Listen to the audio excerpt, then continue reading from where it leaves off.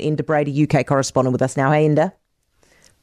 Hey, Heather, great to speak to you again. You reckon Rishi's onto a vote winner here, ripping up these green policies? Not really. I think it smacks of desperation, if you ask me. I think Labour and Keir Starmer are so far ahead in the polls. Some clever strategists with the Conservatives have obviously sat around Sunak and said, look, the only way you can try and claw anything back is by ripping up net zero. So out of the blue, yesterday evening, we had a news conference, and this will tell you how kind of not switched in Sunak and his people are. He spoke at the exact same time that Zelensky was addressing the United Nations in New York. So all the news channels were Zelensky. It's just beggars belief, really, Heather.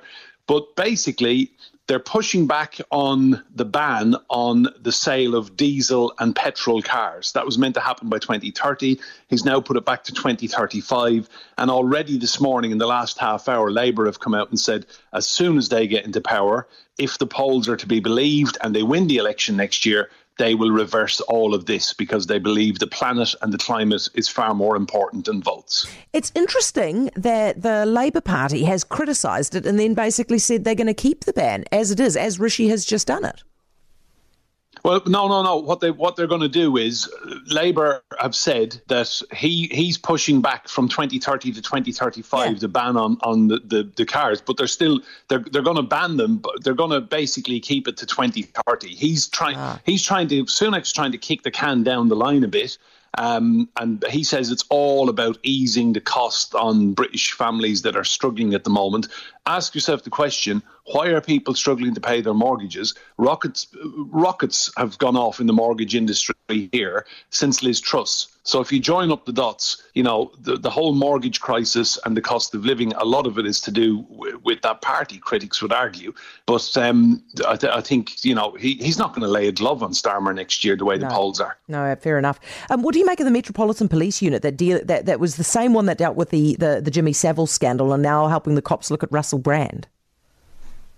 So this is a unit that was set up specifically detectives who are accustomed to working with non-recent sexual assault allegations. The allegation against Brand, there's only one woman has gone to the police in London so far about him. He denies any wrongdoing whatsoever, and he says anything that happened between him and women was consensual. So this allegation dates back to 2003. So I think some of the new detectives are leaning on the experience of the older detectives who were involved in all the fallout from that appalling man, Jimmy Savile. Non-recent allegations. I think they'll be sharing experience, you know, how to approach an investigation like this.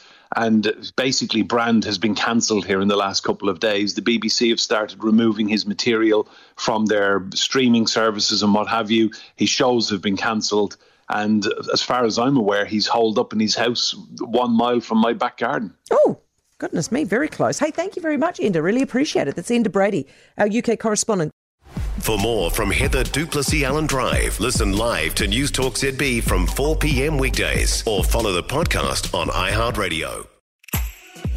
If you enjoyed this podcast, you will love our New Zealand Herald podcast, The Little Things, hosted by me, Francesca Rudkin, and my good friend Louise Airy. We focus on all the little things that you can do to make a positive impact on your life and to cut through the confusion from the health and wellness industry. Join us every Saturday to hear from the experts for all the tips and advice you need. Just search The Little Things on iHeartRadio or wherever you get your podcasts.